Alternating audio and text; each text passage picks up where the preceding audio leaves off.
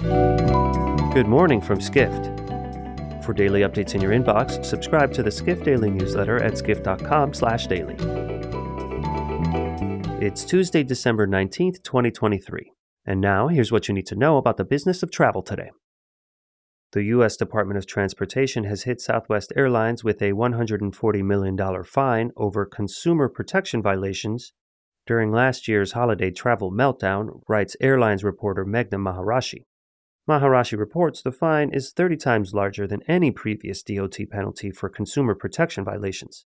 The DOT said most of that money will go towards compensating future Southwest passengers for any disruptions.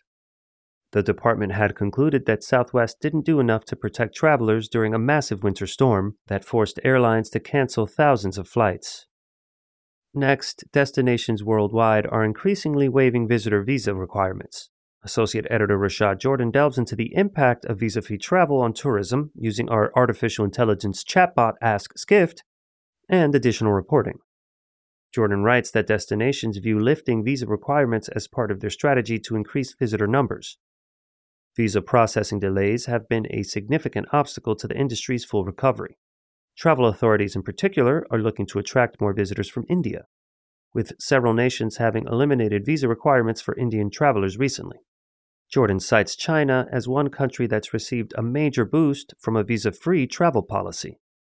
China's foreign ministry recently said a policy that went into effect this month has helped increase tourism from the countries involved, including France, Germany, and Italy. Finally, more older married women are embarking on trips without their spouses, writes travel experiences reporter Celine Brophy. Brophy lists Boston-based tour operator Road Scholar, which specializes in educational group travel for older adults, as one company seeing a surge in married female guests traveling solo.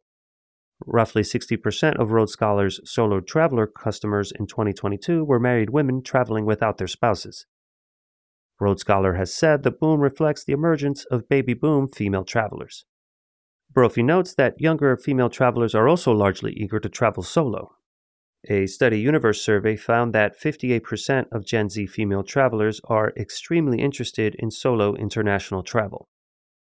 For more travel stories and deep dives into the latest trends, head to skift.com. To find these stories and more insight into the business of travel, subscribe to the Skift Daily newsletter at skift.com/daily.